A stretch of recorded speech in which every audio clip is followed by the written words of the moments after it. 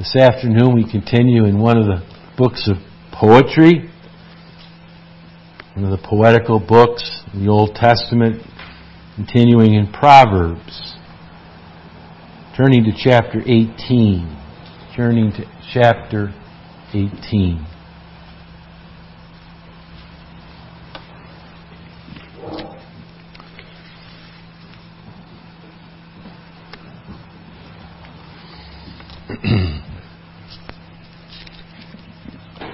Our church read verses 13 through 18, so I'm going to read three individual verses for our subject today: listening, learning, and speaking. Verse 13, He that answereth a matter before he heareth it, it is folly and shame unto him. Verse 17, He that is first in his own cause seemeth just, but his neighbor cometh and searcheth him. And then chapter 19, verse 20, Hear counsel and receive instruction, that thou mayest be wise in thy latter end. This series in Proverbs we might call potpourri. There are quite a few subjects in Proverbs that we have covered in our series. For instance, the subject of wisdom, the subject of the fear of the Lord. We've looked at some of the vices that Proverbs warns about, vices like drunkenness, gluttony, apathy or slothfulness. We've looked at friendship. He that walketh with wise men shall be wise, but a companion of fools shall be destroyed. We've looked at being a neighbor. We've looked at our attention to the poor that is often found in this book. Subject of Christ in Proverbs, Christ in the poetical books. Subject of eternal life, of heaven, of hell. So there have been quite a few topics that we have discovered, that we have uncovered. But there's also quite a few verses that may not line up in under any particular topic, but should be addressed, given consideration.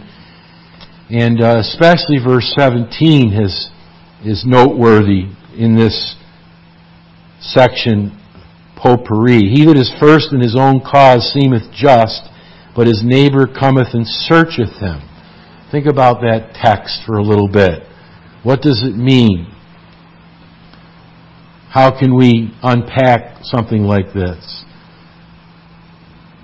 Earlier, it was read publicly from James 1:19, Let every man be swift to hear, slow to speak, and slow to wrath. And that's similar in line with what we're considering this afternoon. We are to listen, learn, and then speak. And that's something that James indicates as well. Listening, learning, and we might say concluding, making conclusions. For verse 13 says, we shouldn't answer a matter until first we listen to it. And verse 17 says the same thing in a different way, that someone might present evidence for or against, but we ought not to rush to conclusions, but look at the cross-examination that comes from a different side. But his neighbor cometh and searcheth him, and we'll look at the meaning of that text. But the challenge is that you and I are to be listeners. We are to listen. To hear is the word to listen in Proverbs. And then to learn when we listen, whether it be a positive or a negative. And as we learn, we in our learning process, we ask questions. And we are to come to understanding of matters, doctrine, and and different matters, and then to be able to give a reasonable and biblical conclusion or an understanding of that matter. Jesus, you remember, it's interesting, when he was a 12-year-old, the book of Luke gives us 5 different acts of the Lord when he went to public worship. It says he was sitting. Now, that just sounds like a posture, but it's significant. It's a posture of humility. He was sitting, yet he was the Messiah. He didn't say, let me take over, I'm the Messiah. He was teachable. He increased in learning. So he was sitting, it says he was hearing, he was listening, he was asking, that is, he was learning. He was understanding, that means he was growing, he was becoming wiser, and he was answering. That even is further ahead. That means, in a sense, he began to teach by his answers.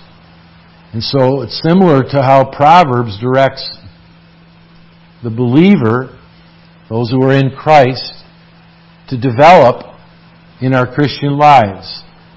Do we have the posture, the position of humility? Are we listening? Or are we always wanting to answer and not hear the person out? As it says in the warning in verse 13, he that answereth a matter before he hears it, it's a characteristic of fools. Are we asking questions, desiring to learn? Are we coming to an understanding of matters, growing, in other words? And are we then able to answer questions in a way that indicates that we have understood and that we are able to pass that truth or information on to others as need be? And then we come to the position that chapter 14 verse 33 says, wisdom rests in the heart of him that hath understanding. So, first of all, the wisdom of a listener. The position and disposition to listen. It's really a heart matter. There has to be a willingness to listen. And the Lord admonishes us to be a willing listener. It's really a signal of our humility. We need wisdom. We are not omniscient. We lack knowledge. And the Lord indicates that people who are not willing to listen, chapter 1, verse 24, they refuse knowledge. Verse 25, they set at naught what God is indicating He'd like to teach them. They would not. So there's a willingness, there's an unwillingness for those who do not desire to listen. They hate knowledge, verse 29, and again, they would none of His counsel. So the Bible indicates that you and I should have a willingness to listen. And we should never think we're beyond listening. All of us have need of more knowledge and wisdom. We should always be listening when we hear God's Word, when we converse with people, to listen to what people have to say and to be willing to learn. We can, as Bob Jones Sr. used to say, we can all skim the cream off everybody's brain. I may have less cream than you, but there's a little bit of cream that we can always skim from everyone's brain. We can even learn from fools, not to be foolish. But let me give some other translations of a couple verses.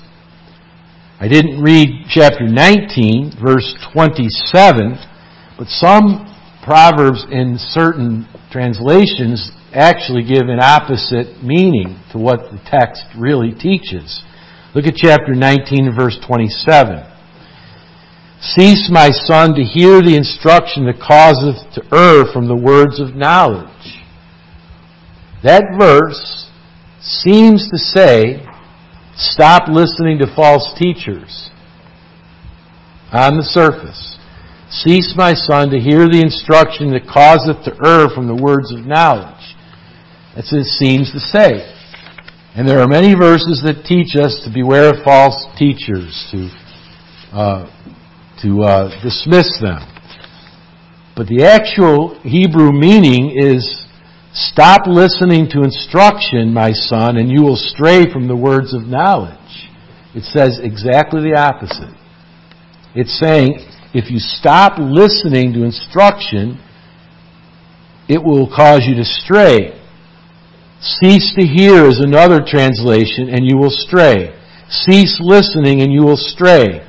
Cease listening to discipline, and you will stray from the words of knowledge. So verse 27,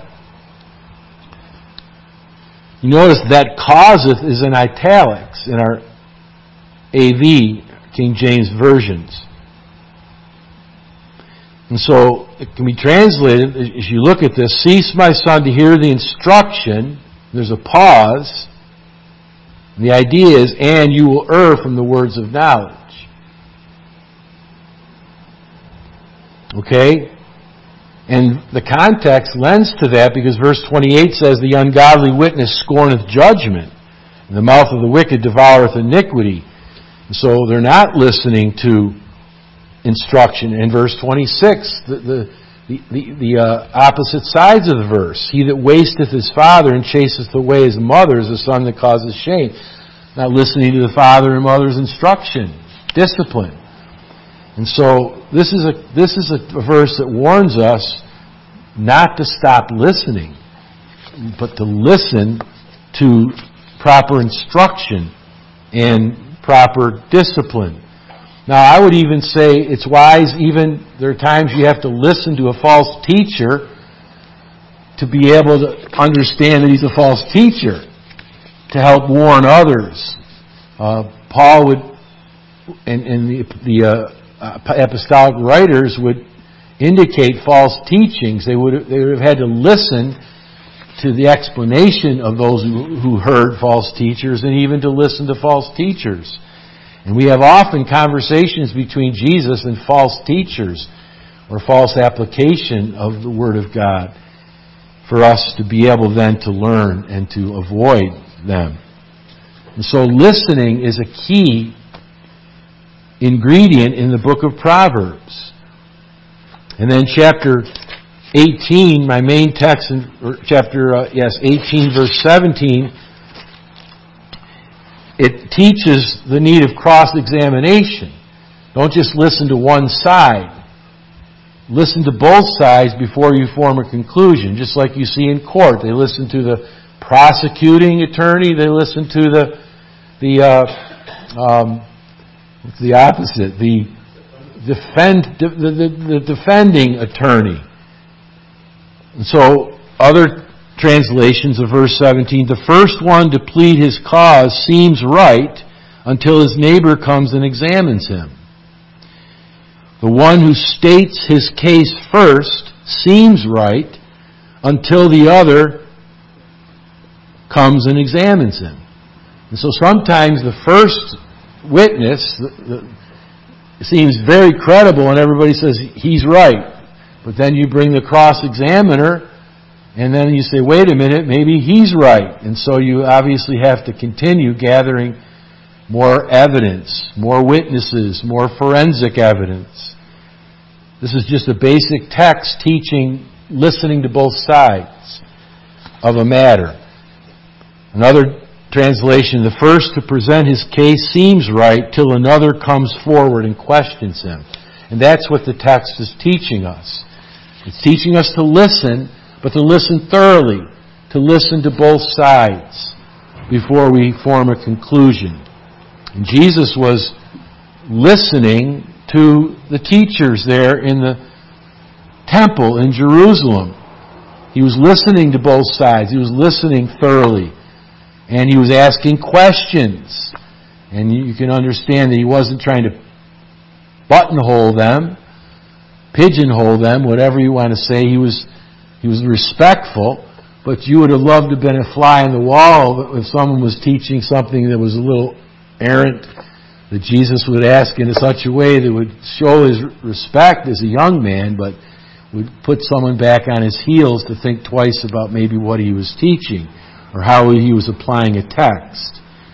And so the first thought is we need to always have the position and disposition of a listener and to listen to both sides, have a thorough discussion of a matter before we can ever form a proper conclusion. And so you have the position and disposition of a listener, but also the discipline of a listener. It takes perseverance and constant heart of humility. Over and over again, early in Proverbs, a wise man will listen, will hear, and increase learning. But it's not until he's listening that he can learn. My son, listen, verse 8. Chapter 4, hear or listen, ye children. Chapter 5, attend or pay attention to me. Verse 7, listen to me now. Chapter 18 and verse 15, the ear seeks, the heart gets knowledge. And so, listening is critical. Again, chapter 19, verse 27, if we cease to listen, we will learn. And so we need to always be cautious to listen. Again, even listening to false teaching will cause us to understand what false teaching is. But we need to be careful how long we listen to a false teacher. Long enough to know they're a false teacher. And not long enough for them to deceive and to persuade. So chapter 18 and verse 13 is a twin verse where we read that we ought not answer a matter before we are listening. And so beware of hasty opinions and conclusions. And that will always be a key caution to us in our Christian lives. Let us always be let us always be aware of hasty opinions and conclusions. Let's always wait and pray and wait and listen and counsel and converse before we make opinions and conclusions, especially that could damage and hurt and endanger lives. Think about people that have been in jail for years and now have been discovered to have been falsely accused and imprisoned because of the new forensic evidence and the DNA advancements. Obviously, something was missed. Something was not heard. Hasty decisions and conclusions and convictions were made. But Jesus sat and listened. That was characteristic of Him, to be listening. And even when you read Jesus as the Messiah come on the scene in His years, 3 years before He died, you read of people asking questions. He doesn't cut them off midway. He lets them finish their question.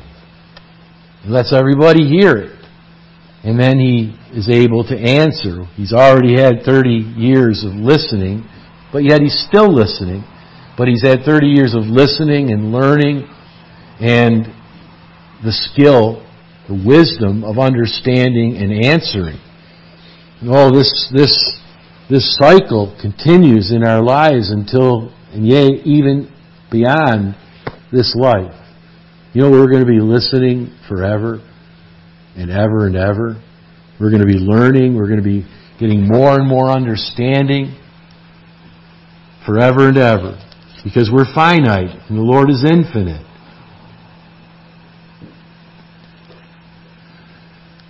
So, even Jesus listened to false teachers enough so He could conclude that they were no longer worth listening to. And so that in itself is an accomplishment, to listen and to finally conclude that I'm not going to listen anymore. to those teachers. It was a sad thing at the fair last week when Tanya sat on one side of a picnic table because the picnic tables were basically taken up, and she made room for a couple that sat on the other side.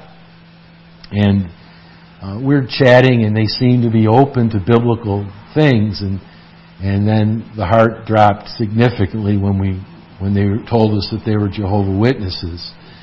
And my thought at that point was, okay, I'm not going to get in an argument about the deity of Christ or the reality of hell, but we're just going to go for, are your sins forgiven? Are you born again? Have you repented? I didn't know if they were just early on in that movement, but I did end up, and I said, I don't want to argue, but I was speaking to the man at that time, and Tanya was speaking to the woman, and I said, I do disagree with you about the deity of Jesus Christ. Jesus had the characteristics of God. He knew their thoughts. He could change the weather. I said, those are the attributes of God. And I said, I believe God is a prison as well as a paradise. The Bible teaches that it's eternal in nature. But, you listen until you can't listen anymore. And he wasn't obstinate. He didn't stomp his feet, as it were. Maybe the Lord will open their hearts. And as we ended up congenially saying goodbye, and you just never know. I did tell them where our church was, and wouldn't that be wonderful if they darkened the doorway. So we should be listening to see where people are spiritually, and if maybe they're young, if they're in a cult, or maybe they're neophytes, they're young in that cult, and you never know if you could help them. So there are examples of hasty opinions and conclusions where often we circumvent listening by cutting people off and answering before we hear the matter out. You think of some statements that were made in the Scriptures.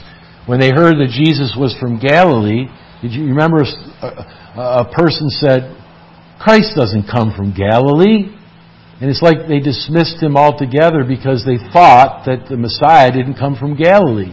Well, I guess they didn't remember reading Isaiah chapter 9 where it says they had seen a great light in Galilee of the nations. And same way with, about Jesus being from Bethlehem, that he was from the nativity of David. You think about the false conclusions that healing on the Sabbath day is profaning the Sabbath. Where did they get that from? They went about doing good. Jesus said, look, you circumcise on the Sabbath day because it's the law of God.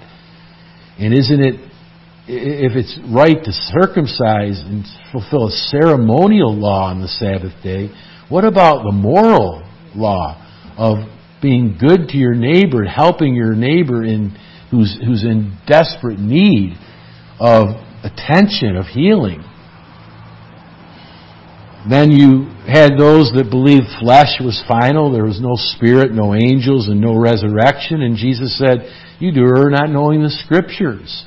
Did not Moses say that God was still the God of Abraham, Isaac, and Jacob, who are long dead? God is not the God of the dead, but of the living. And then you remember Job's so-called friends. Their conclusion was suffering is a sure sign of sin. Is it? When the disciples saw a man born blind, they said, who sinned? And the fallacy of either or. Who sinned? Their parents or this particular man, right? And that's the fallacy of either or. No, it's not either or, it's a third. None of them sinned. This is for the glory of God. And then, of course, there were those that tried to hurry Jesus along in his time as the Messiah. And even Mary, when she said they have no wine, was trying to push him into the limelight. He said, my time has not yet arrived. And his brothers, who said, no one is secretive who desires to be known publicly. Oh, is that always correct? Jesus knew that unless was secret prior to the cross, and he did have to avoid being made king at least once in his life. So in the multitude of words there wanteth not sin, but he that refrain his lips is wise. Chapter 10 and verse 19. Chapter 29 and verse 20. He that is hasty in his words, there's more hope of a fool than for him. And so we have the wisdom of being disciplined to listen. So the disposition, but also the discipline of persevering in our listening spirits. Thirdly, the wisdom of inquiry, of asking questions, of cross-examination, like it says in chapter 18 and verse 17. We listen to one side, and we think we're going to make a conclusion, but we then allow the other side to cross-examine, and we realize we need more information, and there's two sides to every story, and we need to be careful to not form immature conclusions. The word for, in chapter 18, verse 17, the word for cause is simply a word that means matter, or controversy, or strife, or lawsuit, depending on the context. For instance, in Deuteronomy 25:1, if there's a controversy between men, and he gives instructions on how to deal with the controversy. In chapter 13 of Genesis, Abraham noticed there was strife between his shepherds and Lot's shepherds, and he said, look, and he understood the situation, and he said, look, we need to cease the strife.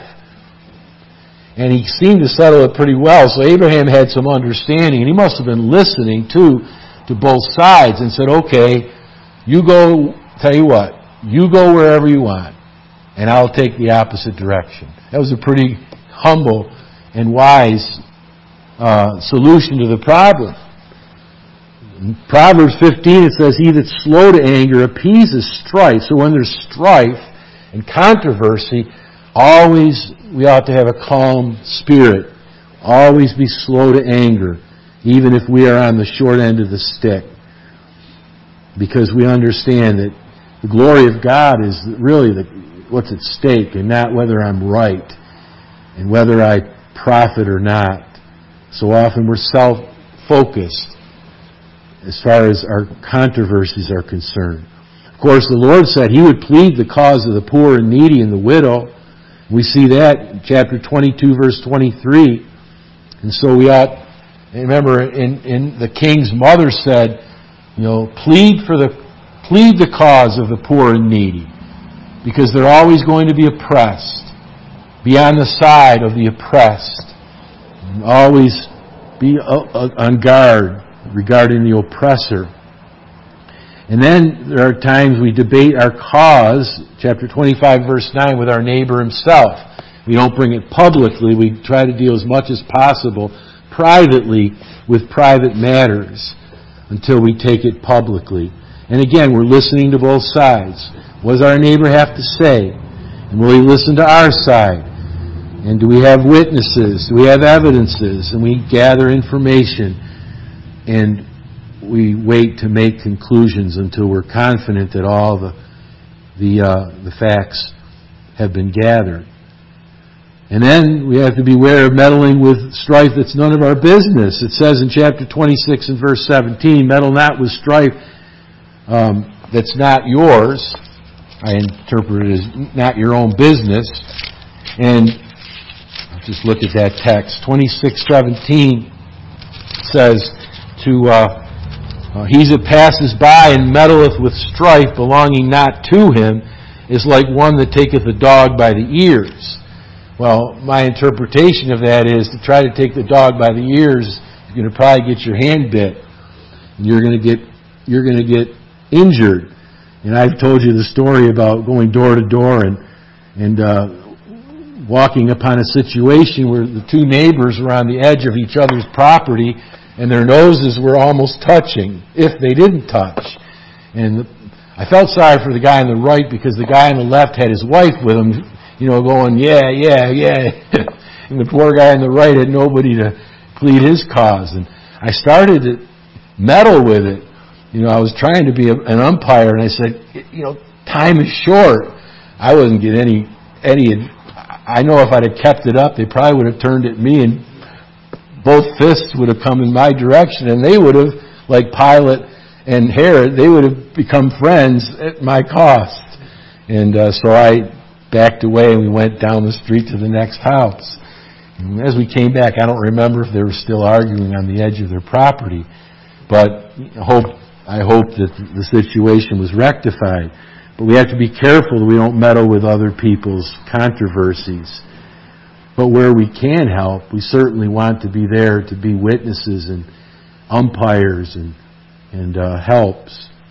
So we ought not to cause unnecessary strife, but a striving spirit can only be settled by calmness and a soft answer and truth. And we ought to always plead the cause of those who are oppressed or in need of wisdom and patience and an unprejudiced spirit. And controversy always needs counsel. And whenever we have controversies, we should all look for that truth. In the multitude of counselors, there's safety. And it's interesting how the Bible teaches that we ought not. One man put it this way: judge causes, not persons.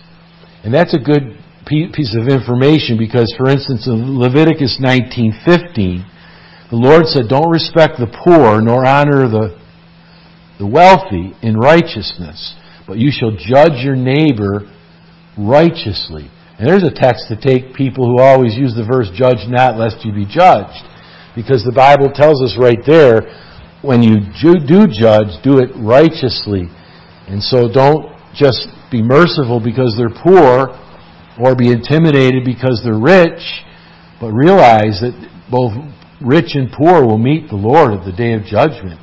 And a pretty ominous text is in, I think it's chapter 16 of Revelation, where when the Lord comes back, it says that not just the kings are going to fear, but the bondmen, the slaves. So it's not just the wicked rich that will be in hell, but the wicked poor, if they die without Christ, will also be in hell. And we've met, if you've lived long enough, if you've witnessed long enough, we realize that it's not just the rich that are rough and obstinate and offended if you preach the gospel to them. There are often poor people that are bitter and are unwilling to listen to the truth, that they can be rich toward God. And then the word in verse 17 that's translated searcheth is the word examiner, to find out something. It's used of us praying, "Search me, O God, and know my heart." It's used of us not being able to search to find out God. Job says, "Canst thou by searching find out God?" It's used about godly people who are able to discern unsaved rich people, that they're wise in their own eyes. They're proud in their own eyes. They can have, when you're a believer who have been listening and learning and understanding, you're able to see a person who is too blind, too close to the mirror to see really their real self. And you're able to objectively see, look, they're blinded by their sin and they're blinded by their riches. They're deceived. And it's also used of the honor of kings to search out a matter, just like the mother of the king said in chapter 31, I think. She said, "Plead the cause of the poor and needy. Don't drink, because it's going to cause you to not have discernment in cases that are serious." And then it's interesting, in chapter 23 and verse 30, people go to seek mixed wine. I think it's the danger of discovering the evil of drunkenness. by searching out that matter. You know how people will, out of curiosity, I want to try that drug. I want to try the cigarettes. I want to try getting drunk. And the first snare gets them hooked. And it's a dangerous thing to search very dangerous substances and occasions. So this text is saying, when people have matters that are important to them and controversies where you get involved in, be sure to examine and cross-examine, to discover all the facts, to obtain witnesses, as it says with 2 or 3 witnesses, a case is to be decided, not merely one witness. So eyes, as we've seen, if we've watched enough forensic programs, the eyes can be deceiving. People thought for sure they saw that person commit that crime, and they realized by DNA evidence that their eyes had been mistaken. To get forensic evidence, as we would say in our day, to seek divine guidance. Be careful that we're praying as we help decide matters. Lord, please give me a listening heart. Please, Lord, help me to learn from the discussions. Help me to understand what's happening. Please give me wisdom to ask the right questions and then to form the right conclusions. We often underestimate prayer and seeking the Lord. What happened with Achan? Joshua didn't call upon the Lord and say, okay, Lord, here's our next battle against Ai. Should we take all the men into battle or just some of the men? Are we ready for battle, Lord? What would the Lord have told him? Achan has polluted the camp. So they lost 36 men. 36 men. Because they didn't inquire of the Lord that there was an obstacle to the next battle. That they needed to deal with an apostate in the camp. How about Joshua when the Gibeonites came to make a deal, to make a covenant? They came and they pretended like they were far away. Remember, they were just close by. It's like somebody from Hamburg coming to us and saying, and they brought evidence. They purposely brought stale bread and shoes that were falling apart and other evidences of being far away. And just 3 days later, they discovered they were right under their noses. Joshua didn't inquire of the Lord. Now, in that case, I think I can conclude that God could have easily told Joshua about the Gibeonites and of Achan too. But in the case of the Gibeonites, I think we can read from, I think it's chapter 10, that it was of the Lord to not slay the Gibeonites because they were elect. But they didn't need to deceive Joshua. I believe that if they'd have gone to Joshua and just said, look, we've heard of the Lord. We fear the Lord. Will you be merciful to us? We inquire of the Lord that He would be kind to us and not destroy us. We'll be your servants. Now, if they'd have just come honestly to Joshua, the Lord certainly would have shown His grace. He's a gracious God. 2 Samuel, David didn't deal with his sons honestly, and it cost him dearly. All the strife in his family. He didn't seek to question and cross-examine his sons for their misbehavior. And so the wisdom of inquiry and cross-examination. You see, this is quite extensive when we think about one text. But the grace and gift of understanding. There's a point where God begins to give us understanding in the journey of listening and learning and asking questions. He gives us the grace and gift of understanding. It's all part of salvation as we grow in the Lord, and He rewards the humility of listening and our prayer to learn, our skill in questioning, offering us the right questions. He gives us the hope of understanding.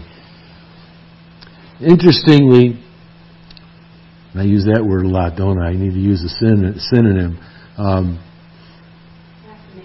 Fascinatingly, in chapter 17, verses 18 to 28, it's a passage about understanding. So look with me there. Hang on. It's not going to be too much longer. Chapter 17, in verses 18 to 28, fascinatingly, it's a passage about understanding. Look at how often we see the word understanding in that passage. And so just bear with me for a little bit. Chapter 17, verse 18. A man void of understanding striketh hands and becometh surety in the presence of his friend. So you see what that says is, if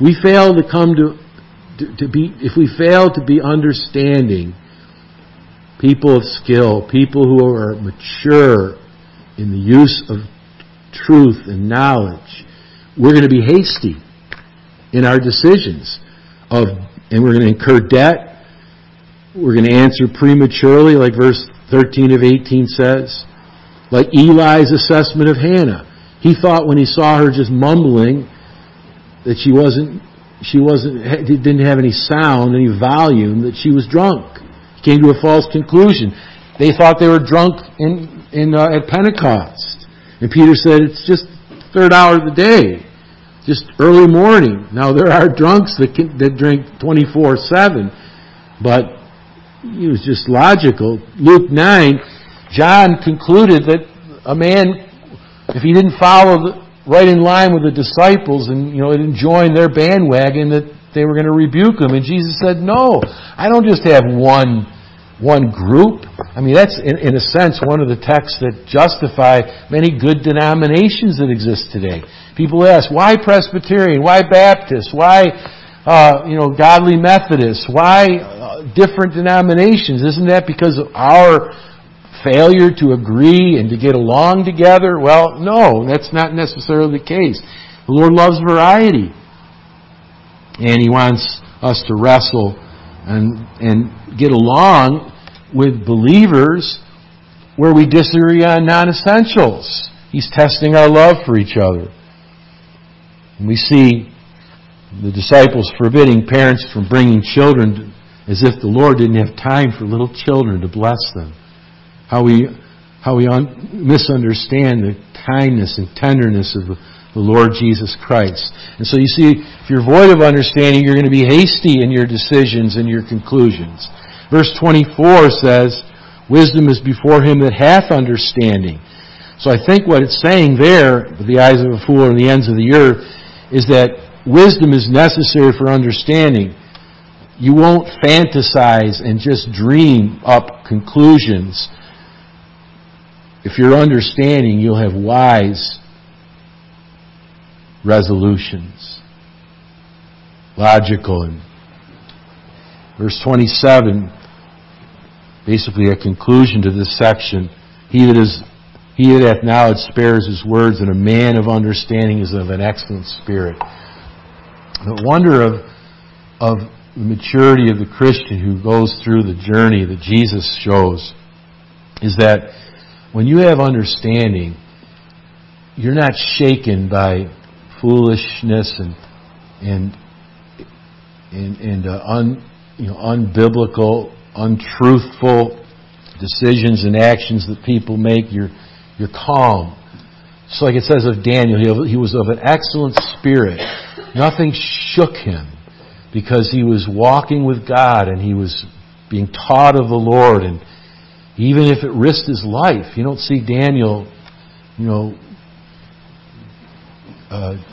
losing it, abandoning his faith because he's going to be cast into the lion's den.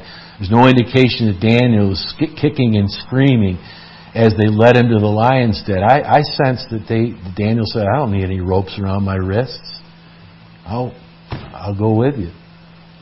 He believed that his God was with him and that he was walking in the truth. And you'll have an excellent spirit if you are a listener, a learner, if you ask questions, if you come to understand the truth, and you just have a mature, godly spirit. understanding is the goal of Proverbs. Chapter 1, verse 2, to perceive the words of understanding.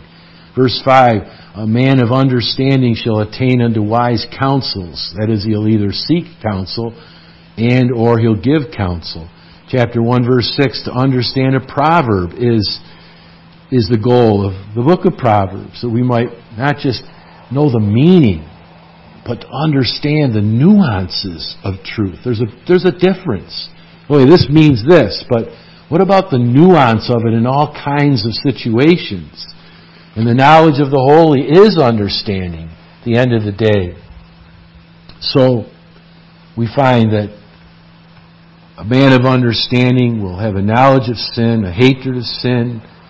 The Proverbs, faith in God, respect God's commandments, discern His precepts and prohibitions, will know, understand, and be familiar with the danger of adultery, debt, bad associates, and so on. We'll have a desire for a virtuous spouse, and we'll have a resume of one. We'll appreciate the dangers of anger and pride and greed. We'll appreciate the value of good friends. We'll be neighborly. We'll love our neighbor as ourselves. We'll be characterized by honesty, generosity, and mercy. These are all just samples of Proverbs that we come to understand. And then finally, we'll answer and form opinions and conclusions and have the platform to speak if we've been consistent in being listeners, learners, those who ask questions and come to understand the truth. God will make a way for us to speak, to help people. We'll have words that are wise and timely. We won't have a multitude of words that sin. We'll have choice words that are worthy. Chapter 10 and verse 20. We'll be people that others will have confidence that we'll study out matters before we make conclusions and give counsel. Chapter 10 and verse 20, we read, the tongue of the just is as choice silver. Oh, that we would have the tongue of the just. And we'll be like verse 21, the lips of the righteous will feed many. We'll have something to say, even if it's not much that's being said.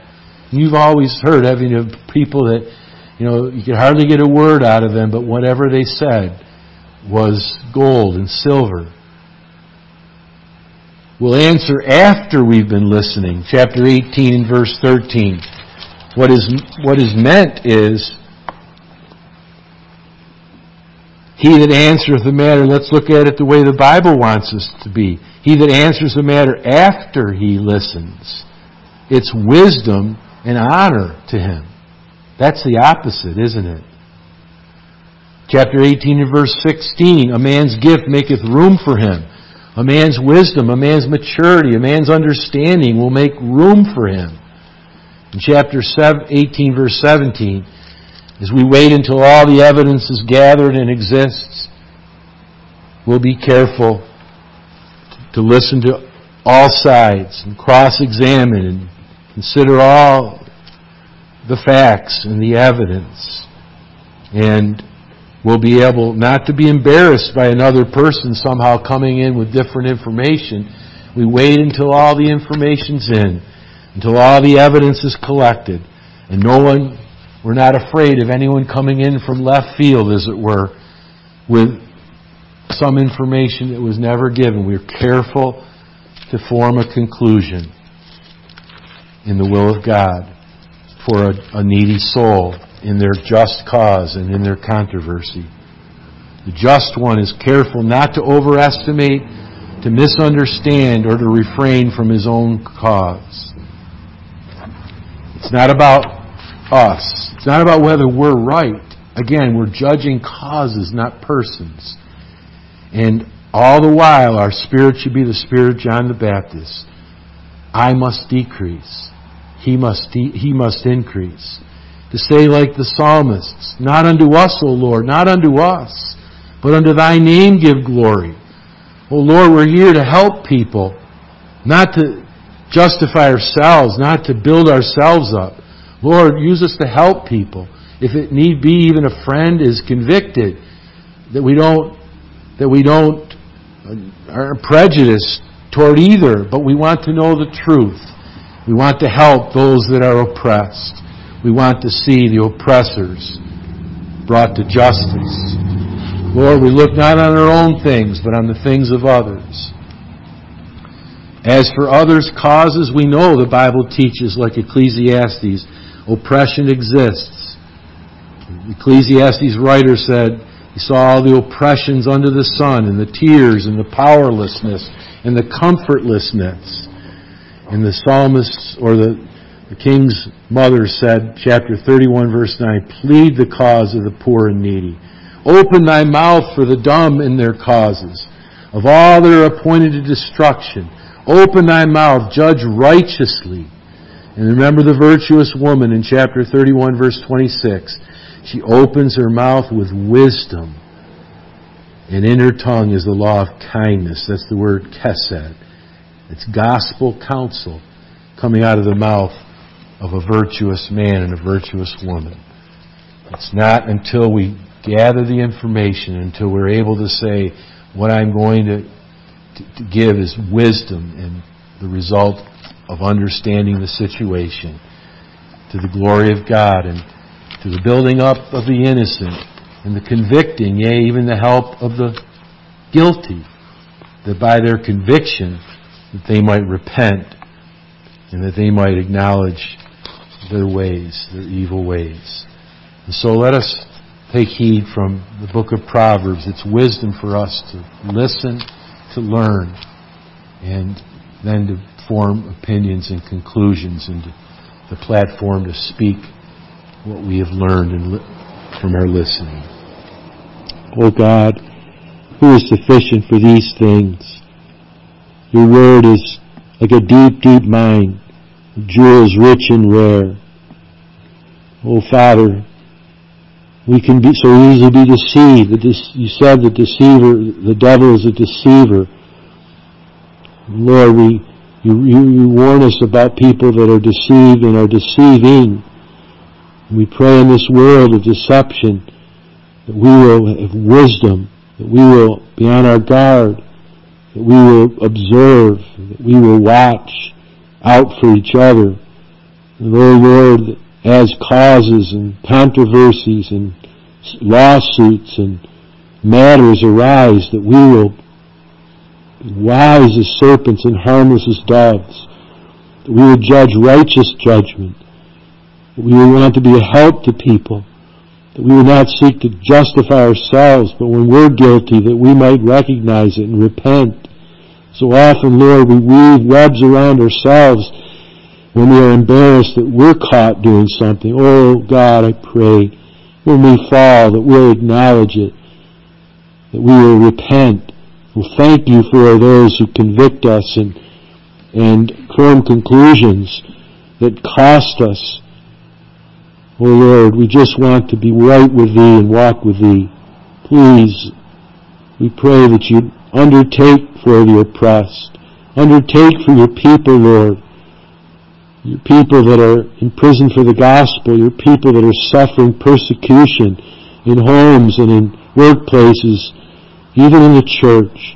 Lord, undertake. And we know that you use our trials to drive us to Thyself. Oh God, help us. We feel so often that our trials are going to break us. We need Thee, Lord. You don't quench a smoking flax or crush a bruised reed. We ask Thee, Lord, that we would be our brothers and sisters' keepers, and that You would please strengthen us all when these causes and matters come, that we'll be ready to understand and not give in to the devil's deception and false guilt. Please lead us. Protect us, Lord. Put a hedge about us. True, the name of the Lord is a strong tower. He that runneth into it is safe. Please surround us, Lord. Thank you that you love us with an everlasting love. You'll never leave us nor forsake us. We praise Thee in Jesus' name. Amen.